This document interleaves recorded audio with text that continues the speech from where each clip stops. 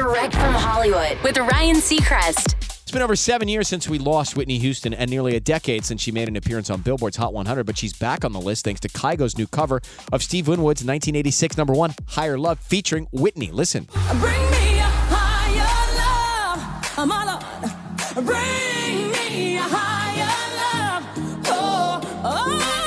Bring me a higher love, my Lord. It's that higher love I keep thinking of. The vocal track comes from a different version of the cover, originally released as a bonus track on Whitney's 1990 album, I'm Your Baby Tonight, but only in Japan. And with Higher Love officially making the Hot 100, Whitney now has an unbelievable 40 entries. You can listen to the full track at onairwithryan.com. That's Direct from Hollywood.